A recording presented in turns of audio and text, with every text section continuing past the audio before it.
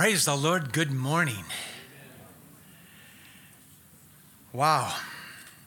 I don't know if you had a chance, but on 11/11, there was a fantastic 1 hour of a clarion call to America. It was an hour of praise and worship and honoring God. It was a spectacular event. On Armistice Day, I really felt the Lord's presence in a glorious way. I am really, really thrilled. If you didn't see it, you can email Janet or email Donna. Donna Jacobs. Donna, could you stand here? She doesn't like to get people to look at her. Donna, would you please stand? I want you to see Donna. Donna has taken the high five from Betty Snyder. Betty, I want you to stand. Oh, look at her. Stand up. Betty right there in the corner. For years, Betty has been the one that sent out our email. So whenever you've gotten a primetime email, it said Betty Snyder. And we've heard that some of you precious ones, you see Donna Jacobs, I don't know who that is. They must be from Chicago. We just delete that. Actually, they're from Johnsburg, which is far better than Chicago.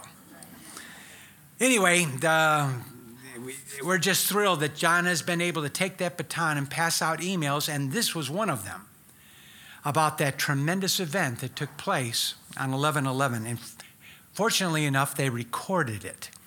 So I want to encourage you all.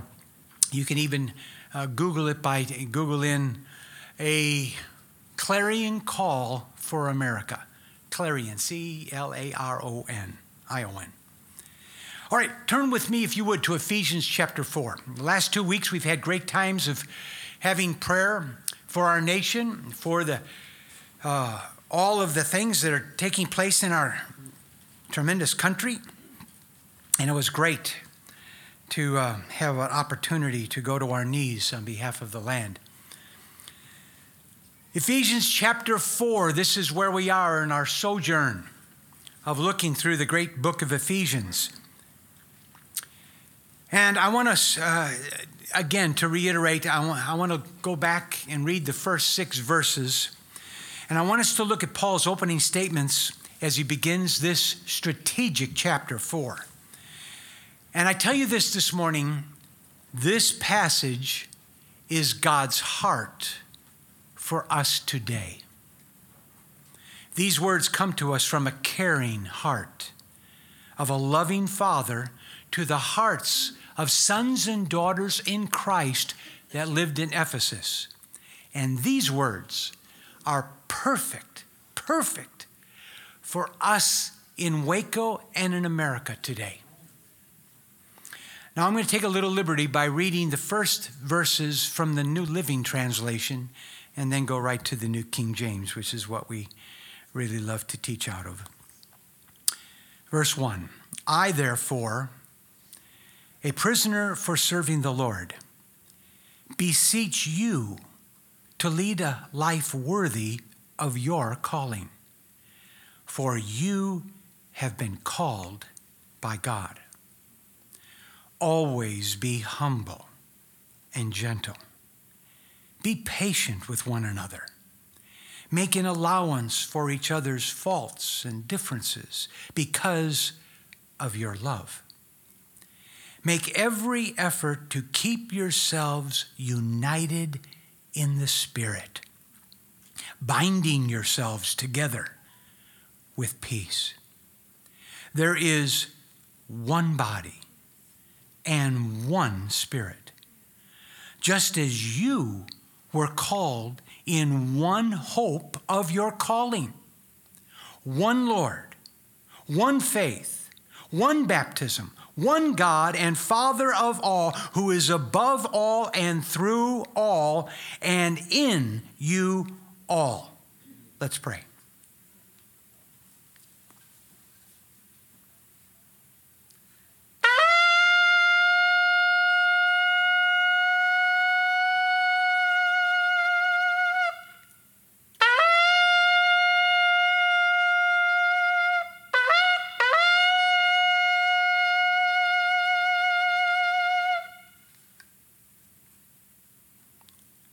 Lord, I do blow the trumpet, the shofar in Zion, Waco, Texas. And Lord, I do sound an alarm. My heart is in alarm mode in these days. Our country is in radical turmoil. Lord, even much of the church is in turmoil. Lord, I pray we would endeavor, we'd do everything possible to maintain a unity in the Spirit. And Lord, this great apostle to the Gentiles has such an incredible word of exhortation, a word of command, a word of security to this very mature church in Ephesus. He reminded them strongly to be one. One. And thank you, Lord, that this apostle mentioned that over and over and over so that the message could be driven home to our hearts. Be lifted up and glorified is my prayer for us today. Amen. Although we are unique in calling, we should be unified in purpose. Unique in calling, unified in purpose.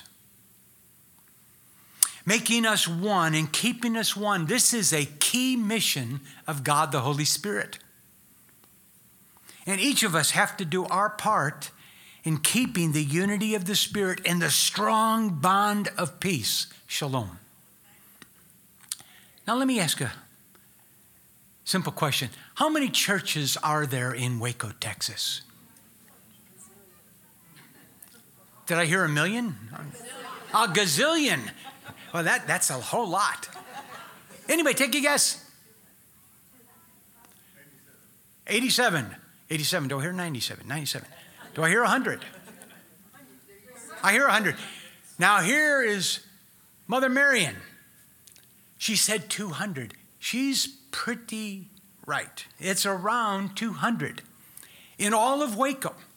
Wow, we only have a population of 120,000 and 200 churches. But you know, from a natural earthly perspective, that's how many are spread around the city. But from an eternal kingdom perspective, there's only one church in Waco, Texas. Only one. And it is the sole possession of King Jesus. We've been conditioned to see the trees, not as much the forest. And that's why we need some help by the Spirit to raise us up higher to see as God sees. And yes, there are gatherings of people, God's people, in various parts of the city and in different homes and buildings. But from heaven's perspective, there's only one church in Waco. And I think that we forget about that fact too easily. I want you to listen to the words from Jesus in Matthew 12. Matthew 12, verse 25. But Jesus knew their thoughts. And he said to them, every kingdom. Now, every kingdom is every place that is, it could be a huge city, but you think of great Roman Empire, the kingdom of Persia, the kingdom of Babylon. Every kingdom divided against itself is brought to desolation. And every city or house that's divided against itself will not stand. Now, the entire world sees that we, as a nation, are a divided nation. And we are in desperate need of healing. Our enemies are gloating over our division. And if the church does not rise to this occasion, listen to me, desolation will be America's destiny. That Greek word desolation, listen to what it means. To be laid waste, complete emptiness, anguished misery, deep distress, and great depression. Does that sound familiar? It's part of American history 100 years ago. But the situation today is far more serious than it was 100 years ago. Think of that word desolation. Get in your mind something great like the great Roman Empire whose influence extended around the globe. Sound familiar? You know, when I moved to Israel in the early 1980s, I was so impressed that the Israeli public school system required all children in their beginning of their schooling years that they had to memorize scripture beginning singing the Psalms. Now, isn't that a great way to start an education process for a little child? Fantastic. And the first scripture, this is in day 1 of first grade. The first scripture that they learn is Psalm 133, verse 1. Hine matovu manaim, shevet achim gam yachad. And they put it to a song. Hine matovu manaim, shevet achim gam yachad. And you see these little kids. Hine matovu. I tell you, little kids can dance real easy. It's us old folks that just watch them. And there they are dancing to, behold, how good and how pleasant it is for brethren to dwell in or as one. That's the literal translation. The word unity isn't really there. It's one. Echad, one. Now, it represents unity, but there's a oneness in it. And the Israelis know that unity is a key to receiving God's blessing. So they start their children to sing the first song that if it's acquired at the end of the psalm, it says, there the Lord has commanded the blessing. It just doesn't come. He commands it. Life forevermore. Wow. They know that it's a key to God's blessing and to have peace within the community. It's also vitally strategic in combat warfare.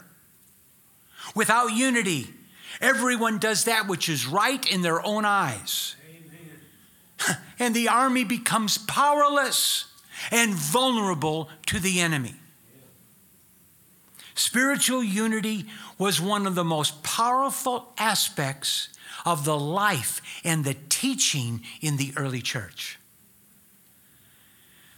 Unfortunately, we are a long way from where they were concerning unity. And here in Ephesians 4, Paul instructs us to do everything possible to keep and to preserve the unity of the Spirit. Now, I love how the Greek word for beseech, I beseech you therefore, that's one of the words. I urge you, I desire, I beg you. This is Paul's beginning of chapter 4. That word beseech means to plead, to urge, to desire, to beg. That's how much he wanted us to get this. And Paul could see down the road. Paul was very apostolic. He also was very prophetic. He could see down the road that God's people would need strong encouragement and a Spirit-led push to obey this command. It's a very serious matter to cause division among God's people. In fact, Paul instructs the church to warn a divisive person twice and then reject him, get out of the church if he does not repent. That's the scriptures, Titus 3, verses 9 through 11. Spiritual unity is at the heart of the Christian faith. And it's at the center of the life of Christ's church. And in this letter to the Ephesians, Paul presents one of the most significant statements on spiritual unity that is shared anywhere in the whole Bible. And he contends that in the church of Jesus Christ, there is only one body, one Spirit, one hope, one Lord, one faith, one baptism, and one God and Father of all. Get this picture. 7 times he mentions oneness. Oneness. He mentions it in a perfect number of times so that we could get it perfectly. And in John 17:21, Jesus prayed this prayer to his Father. Father, when they are one in us,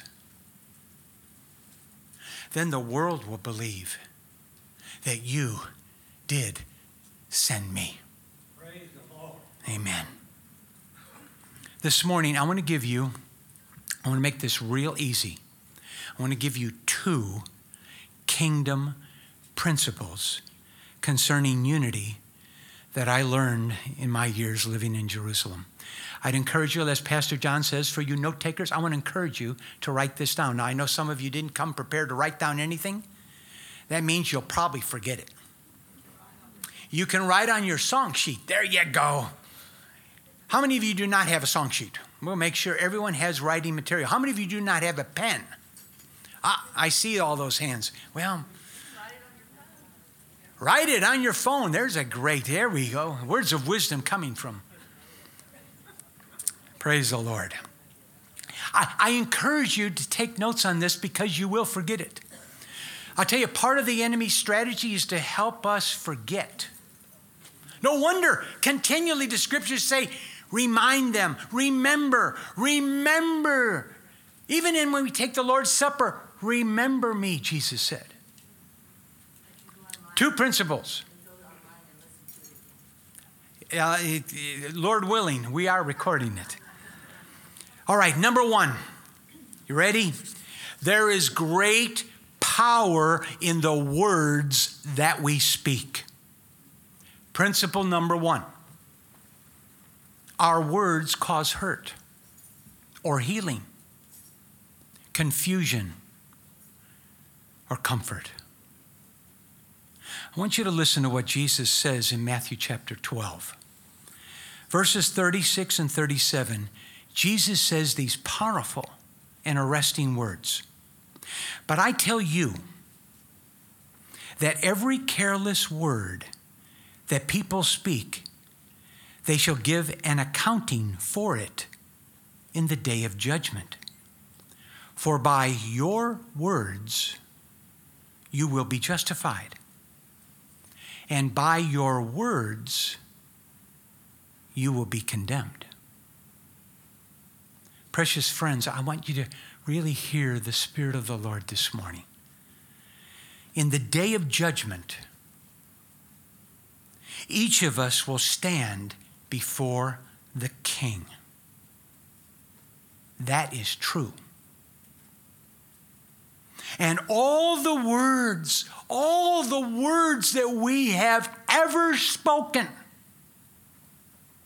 ever, will come back to us either for blessing or judgment. Every word we speak is recorded. May the Lord set a guard over our mouths.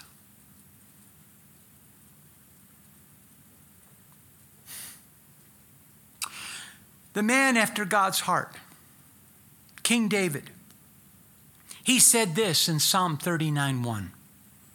I will guard my ways, lest I sin with my tongue. I will restrain my mouth as with a muzzle. King David also said in Psalm 141:3, set a guard, O Lord, over my mouth. Keep watch over the door of my lips. Wow. today, our ultra high-tech recording systems are nothing compared to God's recording system. Amen. Now I want you to imagine. Use your imagination right now. Every word spoken by every person all day, every day, for their entire lives. It's recorded. This should cause us to fear the Lord in a deeper way. King David had it. Oh God, set a guard over my mouth. Put a watch over my lips. Our words often are careless. You know why? We do not have the fear of the Lord upon us. And when we don't have the fear of the Lord upon us, we speak recklessly.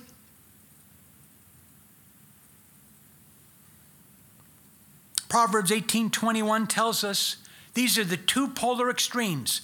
Death and life are in the power of the tongue. Wow. The essence of all evil, death. The essence of all good, life. Both of those are in the power of what's in our mouth. Whew, you talk about great power.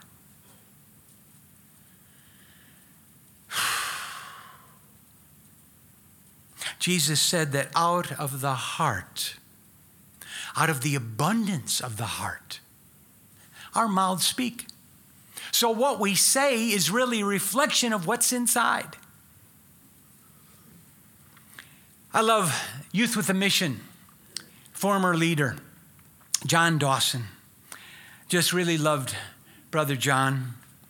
He once said something that I really love. Listen to this. He once said that when the fear of the Lord returns to the church, the fear of the church will return to the devil. Let that soak in. I'll tell you, the devil doesn't fear the church in many spheres, because the fear of the Lord is not on the church in many spheres. But when the fear of the Lord returns to the church, these are the ones that turn the world upside down. Amen. That's what it's written of those that had the fear of the Lord upon them. Those that had the fear of the Lord upon them could stand still, sit still, and be still and watch God destroy their enemies. The supernatural is released when the fear of the Lord comes upon us. We lack the fear of the Lord to come upon our mouths and our hearts. And you know, because we are human, relational conflict is inevitable. Mankind is fallen and continually in need of forgiveness. Conflict, it results from thoughtless words, hurtful actions, misunderstandings, and a lack of communication. And because conflict is so common, we all need God to heal the impact it has in our souls. Again, hear this today concerning conflict. If we will pray for those with whom we have conflict, God will bring healing to our souls. And He will work in the lives of those with whom we are praying for. Prayer is a win-win activity. I should get a resounding amen there. It's a win-win activity. Everybody wins when we pray. Everybody wins. Even those that don't want to win, even those that are on the losing side, they win when we pray. Prayer moves God into action, and it's a powerful uniting force. And it makes us one with God, and it brings us closer to the ones for whom we pray. One of the most powerful things we can do as Christians is to pray blessing onto the lives of those with whom we have conflict. Amen. I tell you, this is deep stuff. It's real stuff. It's kingdom stuff. Republicans should be praying for Democrats and vice versa. They should be praying for one another. American Asians, Caucasians, African Americans, Hispanics. We should all be praying one for another. Listen, the divide is enormous in our country. But we are the redeemed of the Lord. And we are called to go against the tide to divide. God's called us to go against that. And there's a tide, a tsunami to divide us. And we are called to penetrate that divide, to break the divide, to go against the tide to divide us. And if we pray for those with whom we disagree, the tide starts diminishing. And it starts first in our hearts. We, the church, we are God's uniting force in the earth. That's it. And this is a mature kingdom response. Praying for those who outwardly or seemingly would be our enemies.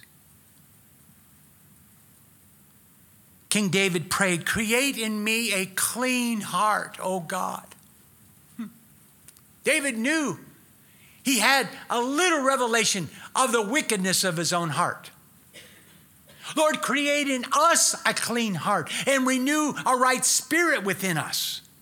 That was his heart cry, Psalm 51:10. And friends, hear this. If our hearts are not pure and our spirits are not righteous, our prayers are fruitless. We are in covenant relationship with our brothers and sisters in Christ because of the blood of the Lamb of God who takes away all the sin of the world. Romans 12:14 says, "Bless those who persecute, who mistreat, who disagree with you. Bless and do not curse." Romans 12:14. When we choose to bless those who have hurt us or upset us or disagree with us, we will see the body of Christ come into wholeness and unity. We'll start answering Jesus' prayer. In John 17, I pray, Father, that they would become one. The more we become one, we're answering his prayer. And it's got to start somewhere. And God expects his people to champion unity. We're to be the champions of it. All right, that's all under number one. Number one, realize there's great power in the words that we speak and the place from which they come. Number two, and I'm only giving you two. It's hard enough to remember one. Number two, the importance of accepting one another. Realize the power of our words, number one. Second, the significant importance of our accepting one another. I want you to turn to Romans chapter 15. Romans chapter 15, Paul has a tremendous truth, insight, revelation that he looks to bring to us. Romans 15. I remember years ago, Janet and I were on a little retreat, about a dozen of us or so, good friends from Jerusalem. We all went to a place that is strategically and historically where the Emmaus Inn used to be. It's about 10 kilometers outside Jerusalem. Now it's on top of a little mountain crest, and it's a fortress. It's an overlook to the main highway that goes from Tel Aviv to Jerusalem. It was a very strategic military place. The Israelis at one time were there years and years ago, the children of Israel. The Romans had bases there, the Byzantine, the Turks, then the Israelis, and now it's the Jesus brothers that runs it. Hallelujah. It's gone through all the generations of strategic significance. Now God has it. When we were in that retreat, this scripture came to me one morning, and it changed my heart. It changed my perspective. Starting in verse 5, Romans 15. Now, don't you love that word? Every time I read now, almost all the time I stop and go, now, Lord, right now. Now. Now, may the God of patience and comfort grant you to be like-minded toward one another, according to Christ Jesus, that you may with one mind and one mouth glorify the God and Father of our Lord Jesus Christ. Therefore receive or accept one another, just as Christ also has accepted us to the glory of God. When I first moved to Jerusalem in 1982, I had a really good friend that was an Orthodox rabbi. And he was masterful in trying to win me back to my Jewish heritage roots and go back to Judaism. But I loved him, and I didn't force my faith on him. We just had great fellowship. Of course, I prayed every day that Jesus would somehow, Yeshua would radiate through me, that he would want to see the Savior, see his Messiah, and come to salvation knowledge. Well, one day we were out walking. And as we were walking through the streets of Jerusalem, he said that in his research, in his doctoral research, he discovered that there were about 130 different types of Judaism within modern Judaism today. But it amazed him when he discovered that there were over 22,000 different types of Christians. And then he stopped. I mean, we're doing a nice walk. He stopped. So I stopped, and because he looked straight ahead. And then he looked at me and he asked, "Why are you so divided?" I was speechless. How are you going to answer that? There I was in the streets of Jerusalem and just got a stun gun. Why are you so divided? And I felt compassion in his voice. Well, as we stared at each other, he uttered this statement, and it will forever be in my heart. If all of you could be united and unified, that would make a powerful force in the earth today. Wow. How true. And I believe that something happened in my heart with those words of the rabbi that at that moment caused me to desire with all my heart, soul, mind, and strength to be a peacemaker. Not just a peacekeeper, a peacemaker, establish peace. Because we believers have not been able to cover our differences in love. You know what we've done? We've chosen the path of least resistance and separate ourselves.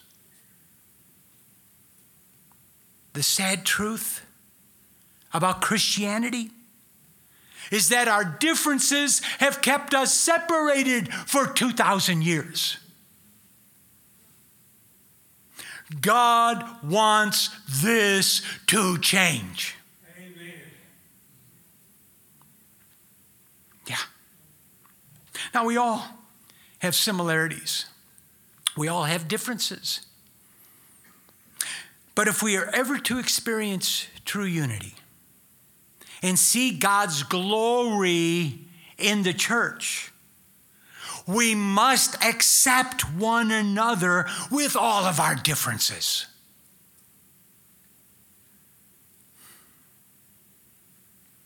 I know that that's hard to amen,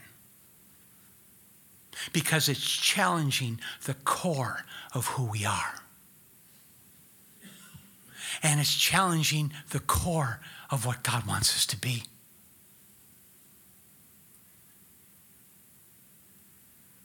This is a foundational principle in God's kingdom. We will become more like Jesus as we love and accept those who are different from us. Hallelujah. Therefore, accept one another as Christ has accepted you, to the glory of God. To the glory of God. Now, I want you to catch this morning. The glory of God is connected to our mouths and our hearts.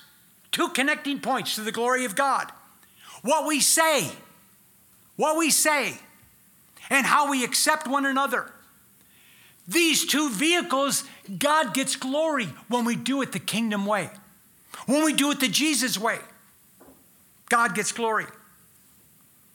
With one mouth, glorify God. That's what Paul said. With one, catch it. One mouth, we glorify God. When we're watching what we say, we're speaking words of edification, building up, not tearing down, not greater division. We've got to make a difference. With the mouth, glorify God. With one heart, accept one another. You know, in our old earthly nature, we are attracted only to those that we like. We're not attracted to those we don't like. We're attracted to those that are like us, believe like us, worship like us.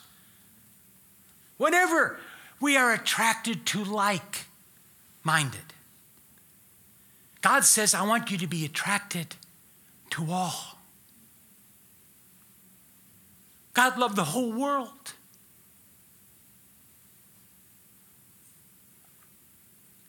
We're attracted to those like us, and even with them, sometimes we have very strong disagreements. But as new creations in Jesus, His Spirit enables us to be more like Him and accept those that are different. We can only do this. We can only do this in the power of God, the Holy Spirit.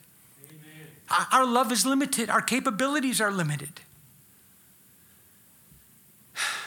And acceptance does not mean that we have to agree with each other's doctrines or theology. And we don't have to like the ways in which we differ. But in Jesus' name, we have a supernatural ability to love and accept people the same way Jesus does. Ouch. It's more than an ouch. You know what it is? It's a piercing sword from heaven. And it's meant to pierce the darkness that still remains in our souls with the reservation in our hearts. God wants to put that to death. He wants us to love those who are different, whether they look different or act different or from a different place, different aspect of society. He wants us to make the difference. He has nobody else on the earth other than His church. We're it.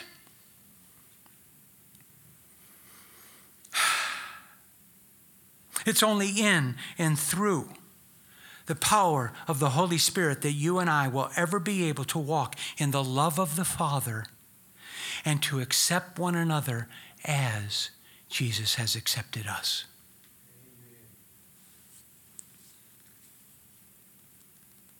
I'm so grateful that God is so far greater than us humans.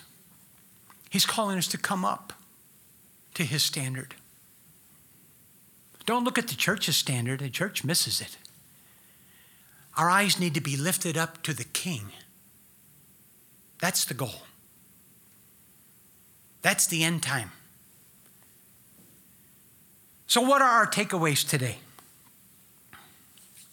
2. Oh, may the Lord help us to remember 2. Powerful kingdom principles concerning unity. We must realize the power of the words that we speak.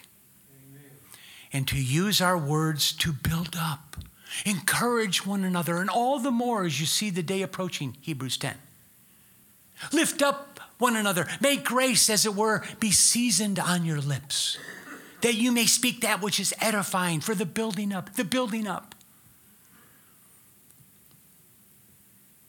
And secondly, we must accept one another just as God has accepted us, to the glory of God. So this morning, here's what's happening. Paul, the apostle, is beseeching us through this word. Amen. And the Holy Spirit is urging us. And me, I'm pleading with you to take hold of oneness today.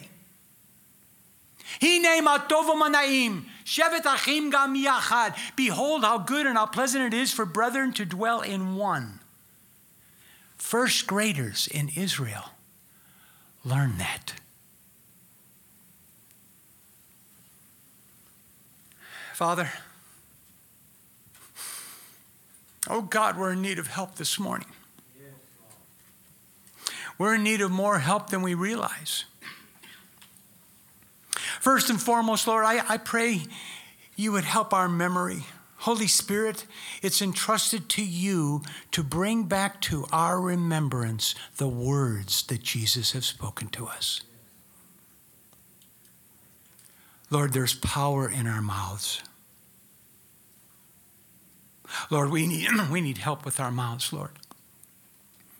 I pray, even as what David said, Lord, set a guard over our mouths.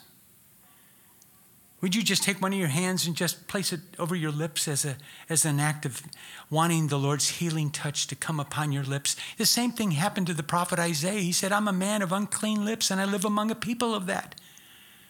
Lord, would you take your coal from heaven and touch our lips today? We need cleansing, Lord. We've spoken recklessly. We have torn down and put down. Lord, would you forgive us today? Lord, every word has been recorded. Would you forgive us for the idle words, for the wrong things that have easily come out of our mouths?